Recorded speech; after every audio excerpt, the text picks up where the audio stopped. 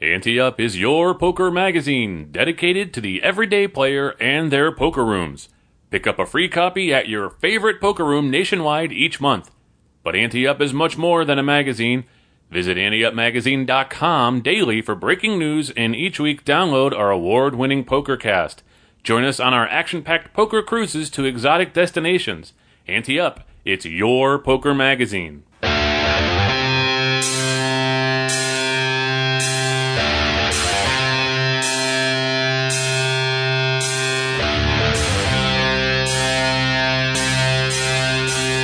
From the Ante Up headquarters in Tampa Bay, Florida, it's the Ante Up PokerCast. And now, here are two guys who think they know how to play poker, Chris Cosenza and Scott Long.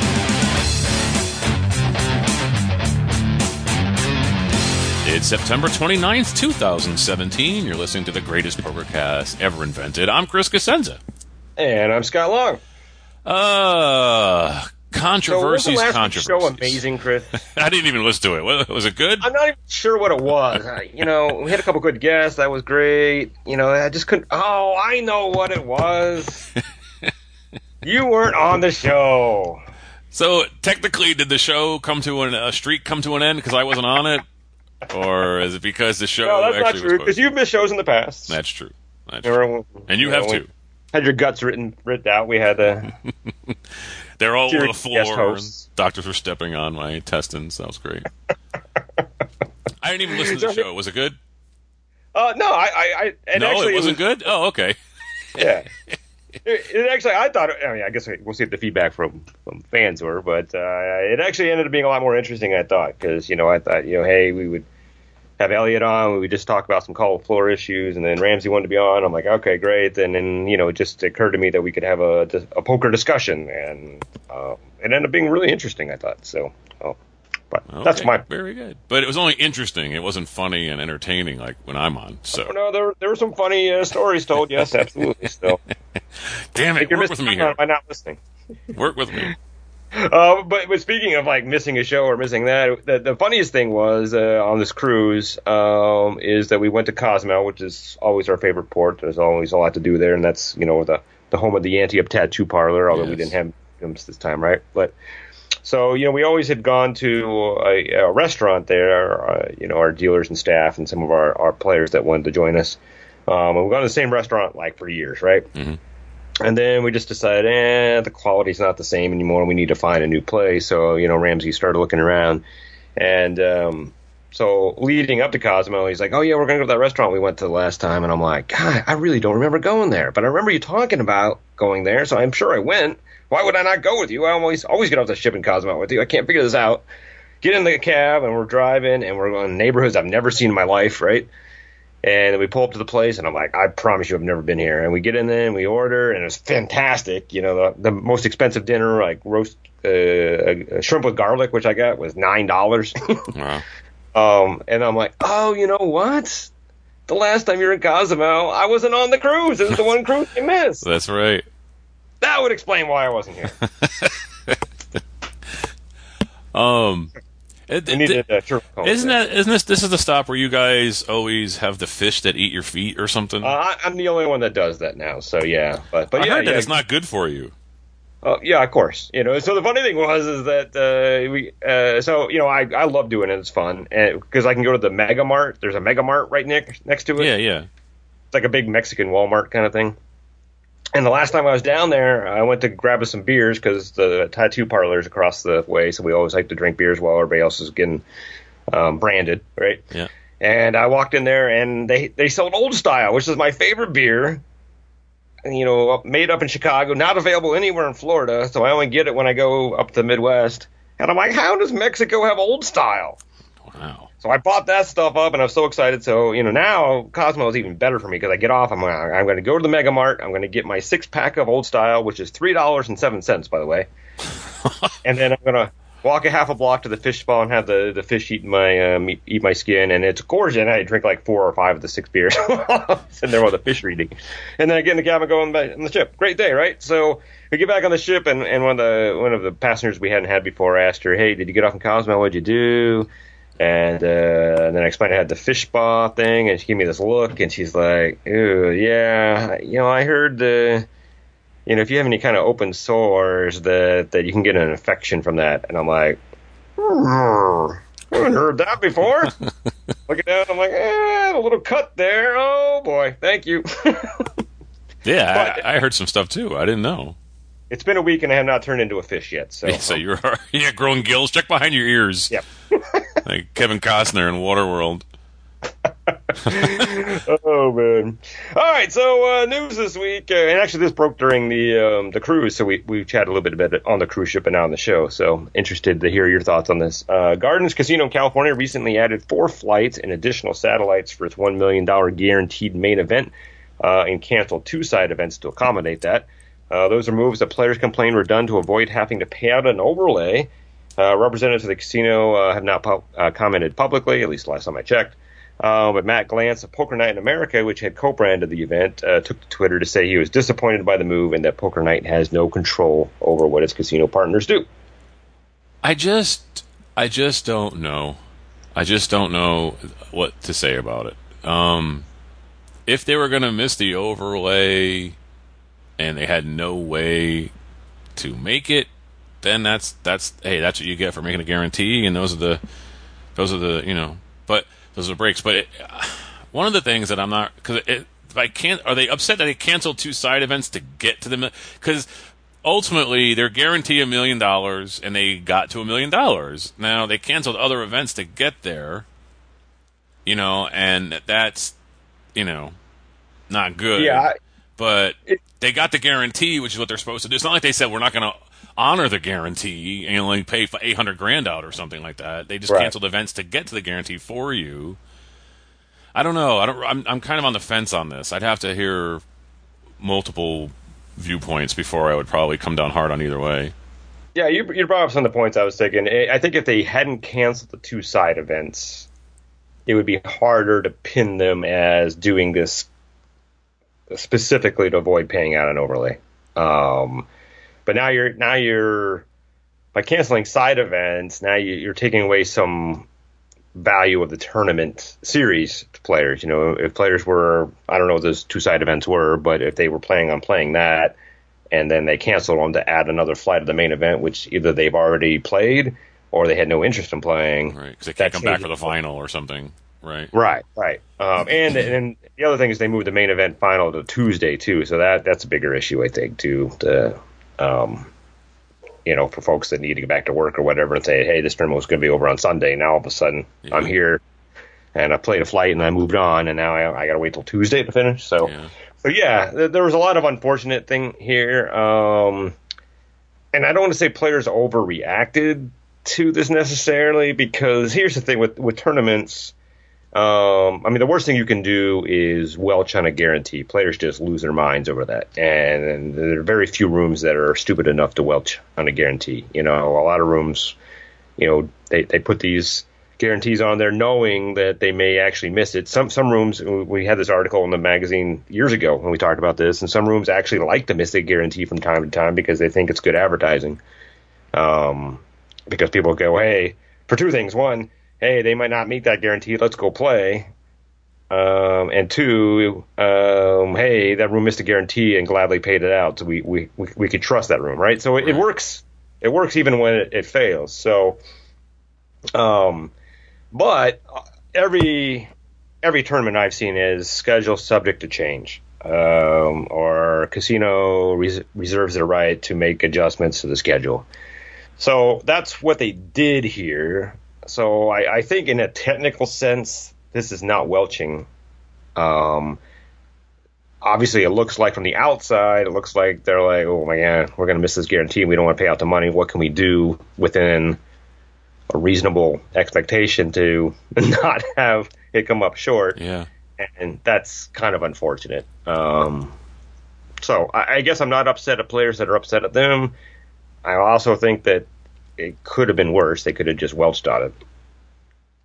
Yeah, I think that's the bigger issue. If that had happened, I could see there's probably no amount of reaction that could be too harsh, because hey, we're guaranteeing this, we're making you come out for this, we're promising this much money, and then we don't.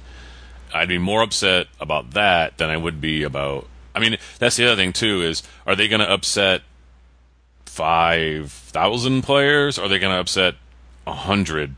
You know, they're saying, hey, those 2 side events might have got us 100 people to show up, and one of them's no limit hold'em anyway. You know, or whatever, and then, or am I going to tick off of all these other guys because we are just not going to lose $300,000, you know, for this tournament, but we can get it back if we hold these other extra events, and so I'm sure they did a lot of cost weighing and whatever, and said this was the. I mean, now they're getting all this publicity. Seems negative. There's no one positive. I don't think there's anybody out there going, "This was great. Gardens canceled 2 events so they could hit the million." You know what I mean? So they're not going to be positive, but. If you're looking for positive, there's a couple of things that I would say. One, if you're a player that really wanted to play in this main event, now you get 4 extra flights to play. Yeah. Plus a bunch of satellites to get in. So if you're that player, you probably thought this was great, right? Yeah. Now that's a small minority of players, I think. The other interesting thing, because we just spent a lot of time before the show talking about the future of poker next year. You know, the takeaway for the poker industry is this is a good test as to whether this is an acceptable solution to a sluggish tournament going forward, right? So, I mean, the initial reaction from players has been very negative, and maybe that will continue. And then, so maybe there's poker rooms around the country looking at it like, hey, I never thought about doing that. And now, based on the reaction, I know I should never do that. That's true. Or if the reaction softens a little bit as people think about it and come up with that, then it might be a new option for rooms. And if that's the case, and here's an interesting thing: if players are probably never going to be excited about this, right? But if they're accepting of this, a positive part of that would be that could embolden rooms to put bigger guarantees on events now. Right. You know what I mean? Yeah, because they know they can do things. They can We've got shuffle an extra more now. tool in the toolbox if we come up short on our expectation that we can help us get there. So therefore, if we're on that, you know, hovering between a 750,000 guarantee and $1 million, this might be something that says, all right, I can fade the $1 million now, knowing that some players will be upset, but most players will be accepting if we, at the last minute, have to add a couple more flights to get us there. Right? Yeah. You know, it says a lot, though, when Matt Glantz speaks out. You know, I mean, he basically is like, obviously he's one of the people that's in the Poker Night in America now, and he's an ambassador on the East Coast, and he's been an ambassador for poker a lot, and he's like one of those tournament gurus when it comes to structures and things like that. And I know he looks out for players and stuff, but he also looks out for his brand, and he looks out for that. And if he's coming out against it, it's probably not going to be a lot of people saying, hey, you know what, I think we should probably use this as a model going forward. Yeah, he's in a tough spot here, and I certainly feel for him here, because, you know, we're not Poker Night in America, but Ante-Up Poker Tour has the same kind of arrangement. You know, we're a marketing company for events. So even though they put an Ante-Up Poker Tour name on their event, our partners completely run their event. They design them, name them, run them. You know, we only offer advice when they ask us for it. You know, some of our partners don't ask us for it at all. They do their own thing, and it's all good. Others, like Thunder Valley, obviously, we spend a lot of time back and forth on the schedule. So, and that's great when it works. But, you know, at that point, you don't have any control over what your partner does here. And I think that's what Matt is feeling. He's like, you know, hey, if they came to me and said, hey, we're going to miss the guarantee, this is what we're going to do. There's only so much that Matt can do, right? He can't say you can't do that. You can't pull out of the agreement at the last minute. You just have to trust that your partners are going to make the best decisions for both brands. And I think that's what he's feeling here. I think he's feeling that the Gardens didn't consider the repercussions on his brand. They are only concerned about their brand. Right. And that's different when you're a partner. So, plus, you know, players don't understand. You know, I mean, gosh, you know, every time I'm on the road talking, people are like, you know, hey, when are you going to bring the Ante-Up Poker Tour event to our city? And I'm like, as soon as you find a casino there that calls me up and says they want it. So It's not us bringing it there, right? So, And we often get a lot of questions about our events. Tell me about this event, the structure, or that, and we refer that back to the casino, and that probably frustrates some players because they're like, "Hey, this is your event, Scott. How come you don't know about it?" And it's not that. It's a co-branded but run by our partner, just like Poker Night in America does with theirs. So it's confusing to players, I think. Yeah. So that's why it's a little bit. So if we ever had unfortunately, we've never had a partner that did anything like this. It would be a bit of a nightmare for us and our brand as we try to explain it to players and at the same time balance it with the relationship we have with a partner, and that's a tough spot to be in. It's tough because sometimes you think if they don't understand it, then we're not presenting it properly. But at the same time, maybe we are presenting it properly, and they just can't understand it, and so you're not or choosing not to understand. You catch-22. Right. I mean, I can remember when we first launched the Ante Up Poker Tour. Before it was this big tour that we do, where it was marketing. We had that one years ago where we just did points and we had a Player of the Year, and it was just for our advertisers, and they all were part of the tour. And back then, I remember showing up for one at Derby Lane, and the players were like freaking out when they announced over the thing that it was an Ante Up Poker Tour event. They were thinking that they were paying money to us to be, right. And the money, the prize pool was being divided, and I'm like, whoa, you guys are assuming no, none of that's happening. And so I kind of calmed them down, but so same with this. You just don't know what they're going to believe or what they're going to think with what you've presented, and it could be difficult sometimes. Absolutely correct. Hey, I want to ask you something. In the past, I've talked about this on the show at least once. You know that I bowl. So I do. I've heard. Yeah, I bowl. And my teammates, it seems like every team I join. Not Bone talk about you all the time. And what?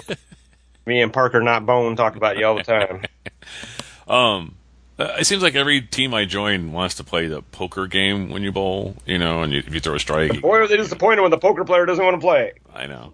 But I play now. I automatically play now. I'm like, whatever. Here's my money. But they have a rule on this new team I joined, and I want to know what you say. So we play with 2 decks, okay, because we throw a lot of strikes, so there's a lot of cards so you can't play with 1 deck. You'd run out of cards. Here's the rules. They play with 2 decks, 2 jokers, and you don't have to discard at all. So you have to make your best 5-card hand from all the cards you get. So, I mean, at the end of the game, if you have a decent game, you're going to have like 14, 15 cards in your hand. And I made a royal flush. And do you have to make your top hand worse than your middle hand? No, yeah, I wish it was Chinese. That'd be awesome. That'd be awesome. Because I would win that every time. But I got together, I looked down at my cards, and I'm like, wow, I made a royal. I can't lose. So they're like, all right, what do you got? I said, I got a royal. And another guy goes, well, I got 5 aces. And I'm like, all right, give me the money. And he's like, no, I got 5 aces. And I'm like, oh, wait a minute. I have a royal. And he's like, yeah, but I got 5 aces. And I said, okay, look, I know in some games, like, 5 aces beats, but, this is a royal and it's natural. It's not with wild cards. And so I want to know, one, what do you think? What beats what in that situation? 2 decks, 2 jokers, and you can only play a 5-card hand. Does 5 of a kind beat a royal of any kind, and does it beat a natural royal? And then after that, if we still have guys out there, because they did that whole thing for me about getting my royal flushes back on 2 out of 3 hands or whatever, and they did the odds for me. I'd really like to see those guys tell me officially, in this scenario, which hand is harder to make, so that I know that because to me, I still think a natural royal is harder to make in this instance than 5 of a kind. What do you think? Yeah, obviously we would need our binary bunch to do the odds on this. I'm not smart enough to figure that out. But what I will say is 5 of a kind is not a hand anywhere. Right. It doesn't exist. It's like a unicorn. So, I mean, I guess I can see people that are not poker players saying, oh, hey, 5 of a kind, that's the most amazing hand ever. But it's not a real hand. So, unless you guys all got together and said, hey, 5 of a hand is not a hand, but it is in this game, and it's the primo hand, I can't support giving a pot to a 5 of a kind. Yeah, because better hand out there. Basically, when we play with a joker in the home game, which we've only done maybe twice, but when you do, it only completes a flush or a straight. You can use it that way. You can't use it as a rank for 5 of a kind. It just don't do that. So that's one of the things that these guys don't understand. They just automatically make it 5 of a kind. And you're playing carnival rules. I feel like in the background somebody should be with a monkey and going. Well, if that's the way they've always played it, then that's a home game rule. And sorry, bud. Yeah, I know. And that's what I'm stuck with. But I mean, they won't listen to reason either. Well, I don't know if it's reason. I think it's you're not playing poker, you're playing bowling, and it's a side game, and you have the possibility of making a 5 of a kind, which you don't in a 52 deck game. So now it is something. I just think it needs to be clearly defined that to everybody, hey, I know there's no such thing as a 5 of a kind anywhere else, but here it's possible. And we've decided that it's the highest hand, or we've decided that it's below a royal flush or whatever, then that's cool. But without it being defined, that's unfortunate, I think. Yeah. Well, I mean, I have a problem with using a 5 card. 5 of a kind, if that's what they want to do. I mean, it's possible to have it, so the only reason we don't have a 5 of a kind in regular real poker is that it's impossible to get. So right, it's impossible to get. And so that's what I was trying to get at with them was, when jokers are used, they're used to complete straights and flushes, and not that that's never going to win in this game. Someone's always going to make at least 4 of a kind when you got 2 decks and everyone's getting 2 cards at a pull and you get to keep all your cards. But you could still make a straight flush with a joker that would beat, say, 4 of a kind or whatever. So to me, I still think that those jokers have value. They just shouldn't give you the value of making a hand that doesn't exist in poker. And so and that was me. I was just joking around with them, and I didn't fight for the money or whatever. I was like, really? I'm like, we need to talk about this. And so we all laughed it off and everything. But I was wondering if I can go back to them now next week and say, hey, just so you know, I ran it by the binary bunch. And it's harder to make. Now, I don't care about the 5 of a kind. If they want to call 5 of a kind a hand, that's fine. But if it's harder to make a natural royal in that circumstance than it is to make 5 of a kind, then the royal should still be the best hand. But if it's not, if it's harder to make 5 of a kind, then I'll honor it and we'll go forward with it. But in that instance, it just feels like with 2 jokers and 8 of those ranks versus only 5 for a royal and 5 for a royal from the other deck combined is only 10 cards, but those specific 10 cards have to be, it just seems to me it's harder, especially a natural royal versus a natural 5 of a kind, or a joker 5 of a kind. It just seems odd to me. Anyway, I just wonder what you thought off the top of your head. So off the top of your head, what would you think though? Would you think it's the 5 of a kind? Yeah, if it's been decided and. No, I'm saying odds.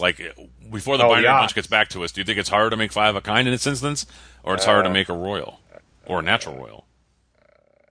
Definitely natural, I think, would be harder. That's what I thought. Mean, if you're throwing the joker in, then I don't really know. I mean, so to get a 5 of a kind, I mean, how many decks are you playing with? Just 2, or are you playing with 2? So, 2 decks and 2 jokers total. So you got to get 5 of the 8.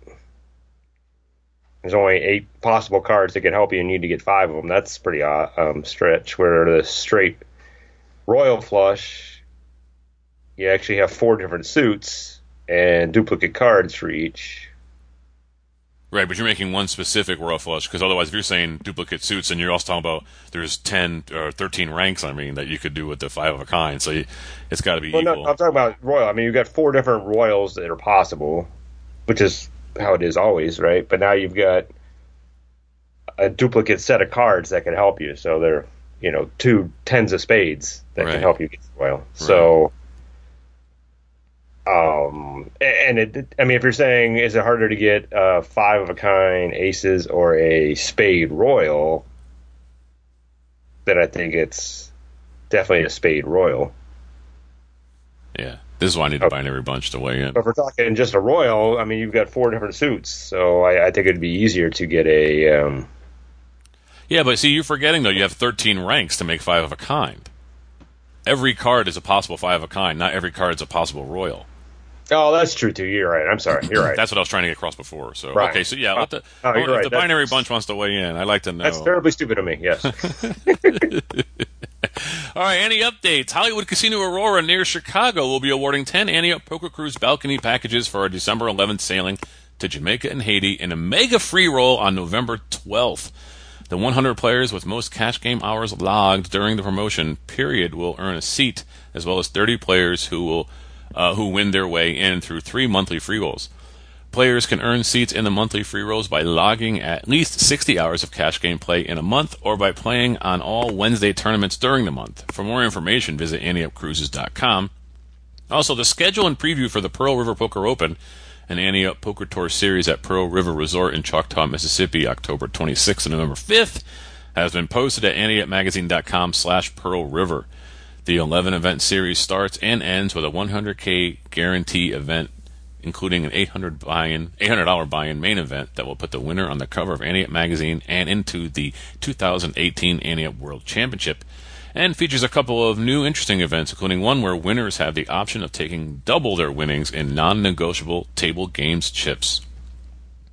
Each week we spotlight a listener who emails us at podcast@anteupmagazine.com, and if they haven't won something from us in the past year, just like we do with Call the Floor and Hand of the Week, we send them something cool. This week's prize is an upgraded membership to PokerRadius.com, poker's best social networking site and home of the Ante-Up group discussions. Comes from Ed Boyle. He said, one thing I thought might make a good discussion subject for the podcast is the latest surge of poker vloggers. Who gets to name these things, by the way? Right? Why aren't they why aren't they called blogios? Why are they vloggers? These vloggers have flooded onto YouTube in the past 6 to 8 months. Though Trooper97 seems to have been the original one, it appears that Andrew Neem is the one that has kickstarted a whole bunch of new vloggers lately. He says, for example, I've seen Poker Crow, Brad Owen, Ray's Rail, Hello 7027, Jammin' Burton, Poker Monk, Jeff Bosky, and there are a load more. It looks like they have caused a resurgence in poker interest on YouTube, but I wonder if that has carried over into the other aspects of the poker scene. For example, Andrew Neem and Brad Owen have hosted several $2, $5 games at casinos in Vegas that typically do not get enough players for those games. The latest one they did was getting 2 or 3 tables of 2-5 no limit hold'em running at Treasure Island, which sounded like that was the most action that place has seen in a long time outside of the World Series. I think this is a positive thing for the game. It isn't on the same level as coverage on ESPN, but Neem alone can get 60,000 to 100,000 views on each video he posts. It has to have some impact, surely, to get existing players out to play again and maybe even draw in a few newbies, too. What I said is I don't know. I don't think this really helps get new players in. It might, but I wouldn't worry about.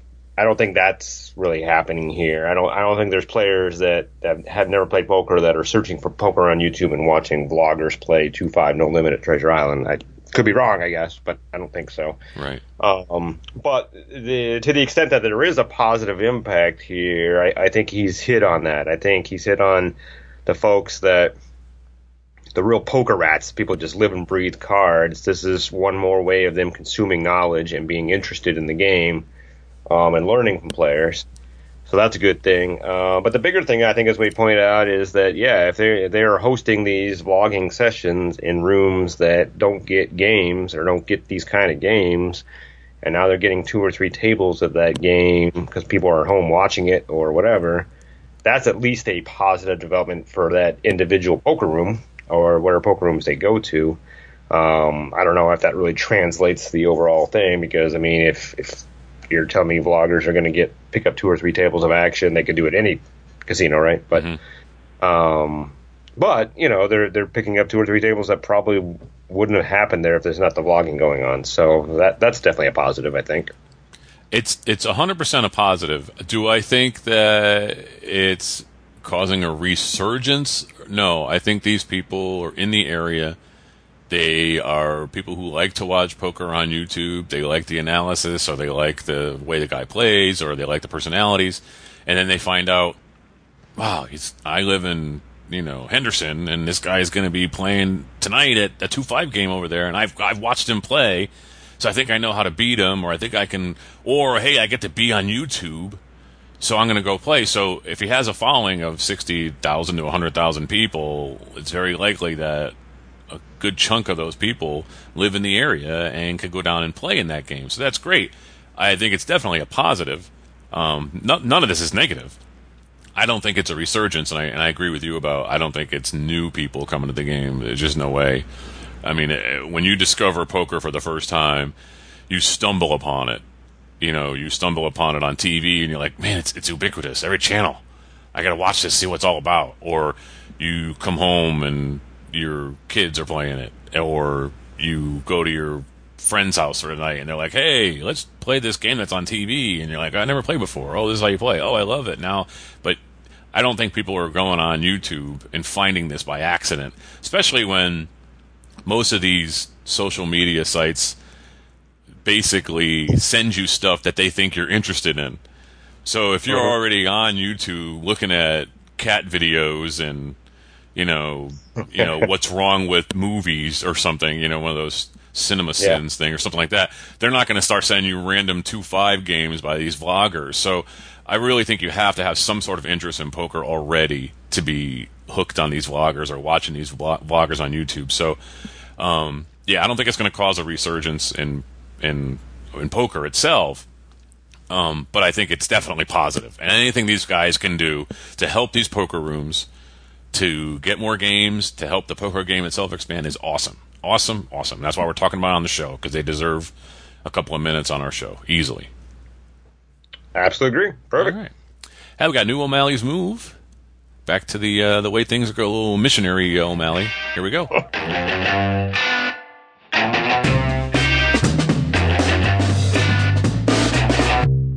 Hello, and welcome to another O'Malley's Move. I'm Malcolm O'Malley. This week we're playing $1, $2 PLO8. This game has a mix of experienced players and no-limit hold'em converts with no idea what they're doing. In this home game, the action has been pretty timid pre-flop. Not a lot of raising, but almost no bets of less than pot after the flop. We are six-handed.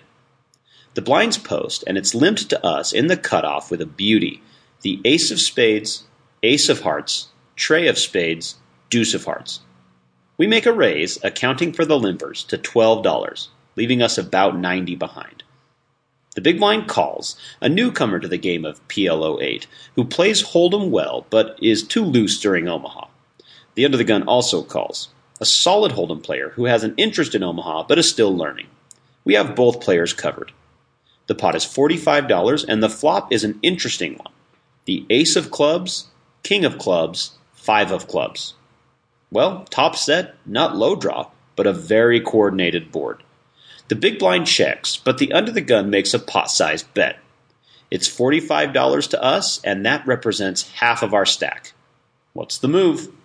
It's time for the AdvancedPokerTraining.com Hand of the Week. Send your hands or situations to podcast@anteupmagazine.com. If you haven't won something from us in the past year, you'll get a free membership to Advanced Poker Training, the world's #1 poker training site. And Justin Mastrandea is back. I think I might have got that. You added an R in there that's not in there. Oh, I threw an R in there, it's didn't Mastandrea. Mastandrea. Yeah, All no right. R. All right. But you were close. Always a fun listener to send in. So yeah. All right. So he says he's at Foxwoods again, playing 1-2 no limit. Say hi to the waitresses.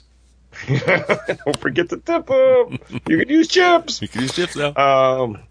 He says, I've been sitting down for roughly 2 hours and sat with Squiggly 550. I hadn't played many pots because the people there were pretty loose, though not all of them were aggressive, which is standard there on a Saturday night, and I was going to stick to mostly ABC poker to build my bankroll. I had raised in position or with solid hands and only played junk when I had pot odds and or position. Thankfully, I was able to hit a set of jacks in my first half hour and was able to double up. Since then, I again had to stick to ABC poker. I was in the big blind when this hand happened. The under the gun called, and there's folded the cutoff who calls. Button folds, small blind calls. So we've had 3 people in, and we're in the big blind in a limp pot with 10 of clubs, 8 of clubs. Shove. Obviously, they don't have big hands, otherwise they would have raised. We're going to take them the easy money and move on. An ante-up hand of the week shirt that just says shove, Chris. Yes, that's what it should say. Shove with exclamation point. You can add that to the soccer jersey and the Tommy Bahama shirt. Well, we are happy to see a flop for the price that we already were forced to put out there. Let's do that. It seems to be the safest route. Yes. All right, our hero says, I figure I'll just check, knowing that if I really hit this hand, no one will suspect it, and if I don't, well, I'm not losing any money because I'm already in the big blind, so I just check. I mean, I guess there's a case here if it's... So he said this game was loose, but not aggressive. I kind of like that, to be honest. I mean, if you really want to get squirrely here, you could raise, but I like his... I mean, you go back to what your strategy is for the night, and his strategy had been ABC poker. So raising in a cash game with 10-8 at close big blind is not ABC at all. Yeah. More pressure to do that in tournaments. So here, I mean, we would be getting out of our game plan here by raising. So, all right. There's $8 in the pot, and the flop comes Queen of Hearts, Jack of Clubs, 9 of Clubs. And he says, as Sexton would say, bingo, bango, bongo. And he says, I'm firmly controlled, decide to see what the small blind does, and predictably he checks. So it's on us, and we have flopped a straight, and haven't opened at a straight flush draw. We're going to lose so much money on this hand. I can feel it. I don't even have to know what happens. I know we're losing all kinds of money. Oh, man. I don't know. See, there's two ways to go about this, and it's like, do I think they're going to bet behind me? Because I don't want to give a free card. Yeah, we have clubs, and we have outs to straight flush clubs in case somebody has better clubs, but it's very rare that that's going to come. You're not going to get that 7 or that queen of clubs very often, to ensure you have the nuts. But I just... I know we flopped the low end, and these guys all limp, so King 10 could be out there, suited ace of clubs could be out there. I want to bet now. I don't want to check. Yeah, I want to bet now. There's no justification you could give me for checking here. I got to bet right now. If you go back to what we said in the last paragraph here, his hand's disguised, right? So... I mean, obviously now when you're betting out, a smart player will look at the board and see that it's pretty coordinated and think, hey, King 10 is pretty possible in the big blind, somebody that wouldn't raise with it. 10-8, it's a little harder to put together, but it's a big blind, so it could be anything, right? Right. So there's a very real possibility by betting here that we'll just take the pot down and not get the value you want, but...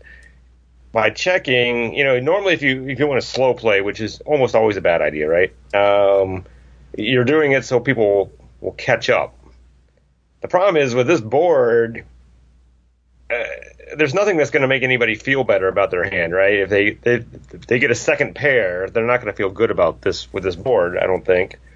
Particularly if that second pair ends up being a third club. And if the club does come, unless it's a straight flush club we need. Now we're worried, right? Yep. And we could be really vulnerable to a king of some sort here too. So I like my hand a lot, but I like it right now. Yeah. There's a big chance that with one of these last two cards, I'm not going to like it at all. So I'm betting. I mean, obviously there's not a lot in the pot, so it's kind of a problem.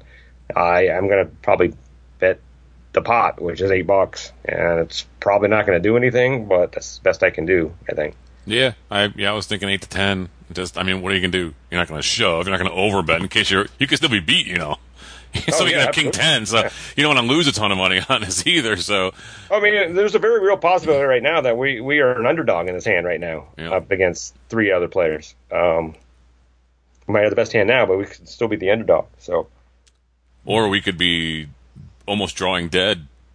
You know what I mean? You could be... I mean, other than the 2 straight flush cards, you might have somebody who has the nut flush draw, and you got somebody who's a bigger straight, so you have to hit this queen or the 7 of clubs.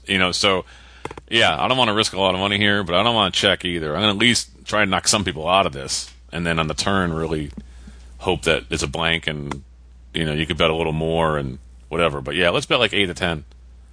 All right. We decided to check. What was it you just said a couple minutes ago about there's no argument you could make for checking or something? And what did you say right before that? We're going to lose a lot of money on this hand. Oh, no. Well, let's see what happens here. Let's hope for the best. We always hope for the best for our friends, right? The other gun player, who is a younger player, has been wearing sunglasses. It's after 8 o'clock. Bets $20 and $20 in the butt. Wow. A huge overbet. He's been doing things like this all night, whether he's bluffing or he has the goods. I haven't been able to get the best read on him, but for the most part, he likes to bluff aggressively. He sits with squiggly 150. Well, it must not be working out too well for him. The cutoff, who's probably in his 60s, looks at him for a moment and just calls. He's been playing many hands as well and appears to be a calling station, as I've seen him call big bets on the end with just middle pair. He has squiggly 400. His game is going much better than the aggressive kid with the glasses. Small blind folds, and it's back to us. Oh, man. This is terrible. I don't know how terrible it is. It's an interesting situation. I'll hear what you say, and then I'll tell you why I don't think it's terrible. Well, what I think is terrible is that you're going to see somebody with the nut flush now in his. This has to be the nut flush. And now you've got someone else who might be slow playing the bigger straight with the king of clubs in his hand. You know, something like king 10 with the king of clubs, and not that but it's a blocker for us, but it's also a chance for him to go runner on a club, and so we could be up against the worst ever. You're up against the nut clubs somewhere in this. You have to be. And the guy who bet 20, he could be somebody who's protecting something, so he might be protecting, two pair or something, which is good. Maybe I just call and see what the turn is, and then if they light it up, then I know my flush isn't good. I don't know. I really don't know. I'd like to raise, but I just feel like I could be raising into the nuts and the redraw to the nuts, and we only have the pristine nuts to draw to beat them. I think I coined the phrase there, the pristine nuts. So I don't know. I'm really, really worried. I think if I was in the 1-3 game, on the ship, I probably would shove here, believe it or not. But he's got like 500 or so in front of him, or more than that, right? Because he doubled up when he started. Well, the second guy does. So this is why I think this is actually a good spot for us. Now, I could be wrong on this. I mean, obviously, we don't know. But we're putting our best read here. I'm putting the young punk on pretty much nothing, or something that we obviously have beat. Mm-hmm. If he's got a hand that's better, if he has king 10 right now, it doesn't make much sense to bet 20, even though I know he's got this mode where he's been doing that all night, with whether he has it or not. So I think he's pretty weak. I think he's trying to steal his pot. He's overbetting. Plus, we get the benefit of he only has a 150 in front of him, right? Right. The person I'm more worried about is the guy behind who has us covered, or doesn't have us covered, but has a lot of money. He's got 400 and just called. To me, that's a draw. It could be a slow play, and if it is, then we might need some help here. But it sounds to me like he's got clubs or some kind of straight combination that isn't there yet. And he's happy to call the 20 right now to stack the punk kid. So what I want to do now is I want to raise pretty big. I want to not give the guy that has the most money the odds to draw. And if we can get the kid to commit with a weaker hand, that's great. The risk is that everybody folds and we only get the $40-50, but that's not bad for a 10-8 hand. So the question is how much to bet here, and this is going to sound a little funny, but I'm looking and doing the numbers. I might raise to 100 here. Well, it's not funny because if he makes it 20 and the other guy might calls, 150 and just try to put that kid all in. That seems a little crazy. But then, I mean, if you're betting that big now, it's really hard for somebody to put you on King 10 or 10-8 unless they really think you're protecting hard, which I guess we are. But well, like you said, I think you're going to make a big raise. I don't know the right number, but the 400 is what has me worried. If that guy now comes over the top after we make it 100, we go all in when the guy's got King 10. That's the thing. The guy who's got 400 now, when you make it, well, if you make it 100, he shoves. Then what? if he has king 10 and he doesn't have clubs, I don't worry about that as much. So we have to put him on a really narrow hand that we are essentially drawing dead with. I would rather not have to make that call, but I think I could make that call if I had to. But I don't think the possibility of having to make that call is high enough not to encourage us to be bold with our bet here. If we just call here, we're just lighting money on fire, I think. Do you see a scenario where just calling works until the turn isn't a club? I think you're lighting money on fire here. If you throw another 20 in there, you've got two more opponents drawing. There's all kinds of draws out there. Some are good for us, some aren't good for us. If there's no club on the turn, then we don't have to worry about king 10. We have outs for ourselves on the end. But if it's king of clubs and a club comes on the turn, now we can get away from the hand if we want to. Because I don't know if I want to get away from this hand, though. On the turn, I'm saying, if there's a club.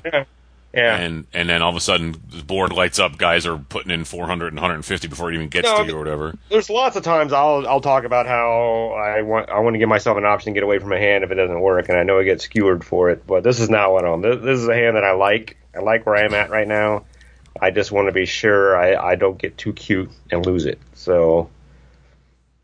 All right, so if normal raise from I'm raising the to 20 100. would be 60, and then there's another 20 on it would be 80 anyway. Because that's basically what the raise would be anyway if we were playing ABC poker, which is what we said we would do. 80's fine, too. I mean, So 60, 80. I think, if the other guy is on a draw, I think he might look at it, even though the odds probably are not correct, that he'll call the 60. Yeah, so 80 might be the bet. I think it has to be at least 80, but 100 seems better to me. But Okay. I just try to live in the what-if situation here. If you make it 100 and then that 400 guy shoves for 400, what do? You're calling. Yeah. You got the low end of a straight, and you don't even have the nut flush draw. yeah, but again, he has to have king 10 of clubs for me We to can't. be We have a real 10 of clubs. worried. Oh, that's right. Yeah. So, I mean, so at that point, what does he have? He has the. You're right. So that makes it even better. I don't know why I wasn't even thinking about that. So he can't have a hand that's got his drawing dead, right? Right, so you're talking about the side pot is still in play for us, that makes it worth it, because Right, either right. one of them could have the nut flows, but the other one doesn't. The worst he could have is king 10 with the king of clubs. And that way he's got his beat already. We'd have to hit our clubs to win, or a card that would let us to chop. And if we got that club, then we just have to fade a fourth club. Right. Which seems... I don't know what the odds are on that, but I'm comfortable with that. So let's say the $150 guy has the nut clubs, ace, deuce of clubs, and then the other guy has king 10. So now we still we lose the side pot on the that'd be a straight, but if terrible the clubs scenario. get there, then we lose the main pot, but we win the side pot, which is probably still enough to make us break even. Oh, yeah, easily. Yeah, I mean, Right. that's another $250 on top of... Right, but we lose the main pot to the other guy. Right, but we still make 150, $250 so off we of make this. $250, but we put in $400. So yeah, we guess we make a little bit. Yeah, but again, that's a mitigated risk, right? Yeah. So, Yeah. and Okay. we're talking like a perfect storm here. No, I know. That's why we do this. That's why we're Right. just thinking about all scenarios for. Yeah, I mean, there's lots of scenarios where we're going to lose here, but I think right now it's got to be a perfect scenario for us to. But just calling gets us, we're starting fires that we have to put out later on. And there's also the element of surprise here that we didn't do anything. We checked. Now we're check raising to 80 or 100. These guys got to really have a hand to be able to call us now. And it Exactly. sort of defines their hands. So, okay, well, let's make it 80 to 100. All right. Let's see here. It says, normally I just call, but there's a chance one of these guys has something random like ace, deuce of clubs, so I decide to raise. I make it 65 to go. All right. I think it's a little light. I think we're going to get some callers here that we it's don't gonna want. be a little late. But at least we raised, so. Yeah. It says, the way they've been playing, I can see them both calling, so if they do have a draw, I'm going to make them pay. The under the gun calls, as does the cutoff. Why the under the gun didn't push, I don't know. He only has about 80 or so left. He seems rather pleased by my raise as well, which is weird, but I don't think it means he has king 10. If he did, I think he'd push. No, this makes me think he has top pair or a draw. The other player definitely is on a draw, otherwise he'd raise as well. In my mind, I'm ahead. I think that's probably all correct. Okay. About 200 in the pot, and turn brings the tray of hearts. Our board now is queen of hearts, jack of clubs, nine of clubs, tray of hearts, and we are first to act. Well, if I'm going by what Justin says, he doesn't believe anyone has king 10. then I don't see any reason not to just shove here. Because if there's that much in the pot... And he's clearly put the other guy on a draw, and the draw missed. The Trey of Hearts helps no one here. I mean, if you're confident in your reads, there's no reason to not put them both all in to protect your hand against the ace-deuce guy, because we don't know which one has ace-deuce. And if the other guy had king-10, you're already losing to him. So, I mean, it just depends on which one of them has which hand, but if you're believing that one, it might be ace-deuce, and the other one's just, you don't even know what it is, and it can't be king-10, there's no reason not to bet the pot here, which essentially puts one guy all in and almost puts the other guy automatically all in. That guy's pot committed whether he realizes it or not, so, it's the draw that, again, I'm still worried about, and I think we're all on the same page that that's a draw, so let's shove here, or at least... Yeah, you have to shove. You can't bet the 80. You can't bet 80, that's... Yeah. All right. We check, hoping the other gun will bet, but he surprisingly checks. I'm not surprised that he checked. Obviously, he didn't like his hand enough to shove, right? Right. So, the cutoff then throws in 2 red chips. He bets $10 into a $200 pot. I look at him funny, as does Under the Gun. Really? $10 in this pot? And it's back to us. Wow. Well, I just go back to the same thing. Same thing, right? Shove.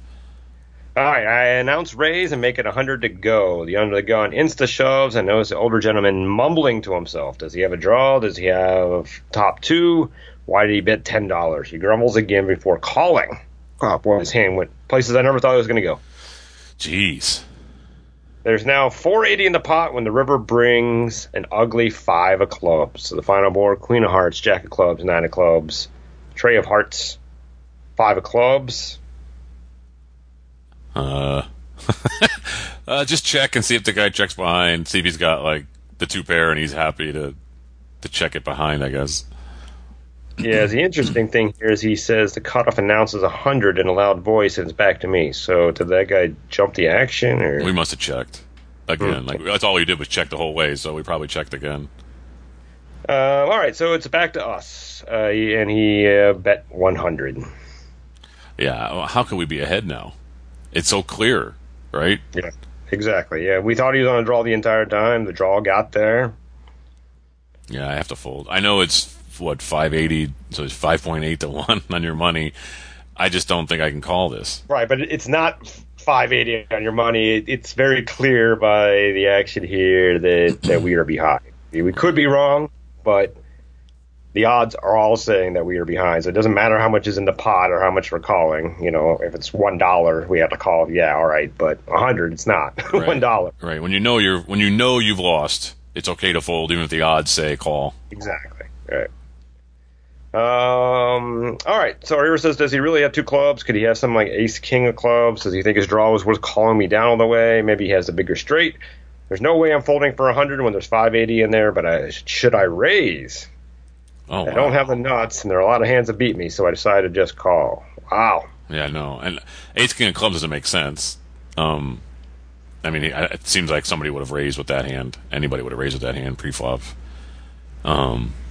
But, yeah, no. Raising? No. No, you don't have the nuts anymore, and his guys have been playing it like a draw the whole way, and you only have a 10 for your flush, so, no. Under the gun tables, the Jack of Hearts, 9 of Hearts for 2 pair. Cutoff triumphantly turns over the Ace of Clubs, Queen of Clubs. Wow. Looks at both of us before stating that he thought the 2 red chips were green ones on the turn. I don't believe him, but even if that's true, do you think I could have done more to get him off this hand? Yes, and yes. Yeah, but I just don't know. Some people just don't want to let go of their flush draws either, though. Maybe. And, I would say maybe. And he makes a good point. Top pair, not flush draw. He's probably not going anywhere. But he did grumble a little bit. Maybe he was grumbling because he realized he bet 10 instead of 50 there. Right. And not that we're raising, but here's the thing. So we go back to what we said before. We were going to bet really big on this flop, right? Right. Or raise big after the 20 because we wanted to price him out of drawing. So if you have if you have the hand that our opponent had here, and we would have bet 100 there instead of calling, If I'm the guy with the 400, I'm shoving. I got top pair, top kicker, nut flush draw with 2 to come, and I got a crazy guy betting 20 who he bets 20 no matter what he does, and I got another guy who now comes alive. I mean, even if I'm behind at that point, I am probably a flip to beat him, and that's only if he has the straight. And I could still hit a 10 to make a better straight. So I got a straight, or not a 10. I'm sorry, I was thinking we had ace king. But we have top pair, top kicker. We go runner for Broadway. We can go 1 club for the nuts if it's not the 7 or whatever, queen of clubs, because he's holding the queen of clubs. So that's out for us. So, I mean, I just, if I'm that guy, I'm not going anywhere. So I don't know if we could have gotten this guy off the hand. I don't think I'm going anywhere. I got the nut flush draw, top pair, top kicker, and the guy bets, I call 20, and now you make it, well, he made it with 65, but we were going to make it 80 to 100. There's no way I'm going anywhere. If anything, I might even raise again. Yeah. I don't think that guy goes anywhere. I don't think you can get him off the hand. Probably true. The turn, maybe you make him think about it if you shoved on that turn, and it costs him his whole 400 for 1 street. This is why I was talking about before about maybe waiting a street. Yeah. Well, we still had that option the way we played. And again, we talked about shoving there, and we didn't, right? Right. So that's the only way that you get him off his hands. If you shove on the turn. At that point, he only has one card to come, and when we shove, then he's got to look at that board and go, at least give us credit for better than a pair. Potential having a straight there that he has to, regardless of what he has at that point. I mean, what he thinks we have at that point, he has to assume that we haven't beat, right? He has to. Pair of queens cannot be good there, so he has to hit his draw to beat us. Now, it may not be that we have the straight. It could be that we have 2 pair. He's got to hit something at that point. His queen just can't be good. And now he only has 1 card to hit the flush. So. Right. Yeah, that was my thinking when I was saying maybe we just wait 1 more street and make sure it's not a club, and then we shove on these guys or make a big bet. Maybe I'll get him to lay down his ace, suited ace. Ace queen, though, was shocking. I thought that might elicit a raise pre-flop, but... Yeah, it might just be he was gun-shy over the kid in his hand and didn't want to get shoved off of it pre-flop. He wanted to see it, see flop with it. And that kind of scenario, I would do that probably all day long. Okay. So wow. I'm not all surprised by that. But did you have anything else to say, or is that it? That's it. Okay. Well, doing a good show. I'm Chris Cosenza. And I'm Scott Long. We'll see you at the table. Ante Up is a production of AnteUpMagazine.com. Contact the show at podcast@anteupmagazine.com or call our hotline at 206-338-6344. If you'd like to advertise, send an email to advertising@anteupmagazine.com or call 727-331-4335. Some music used in this episode comes courtesy of the PodSafe Music Network.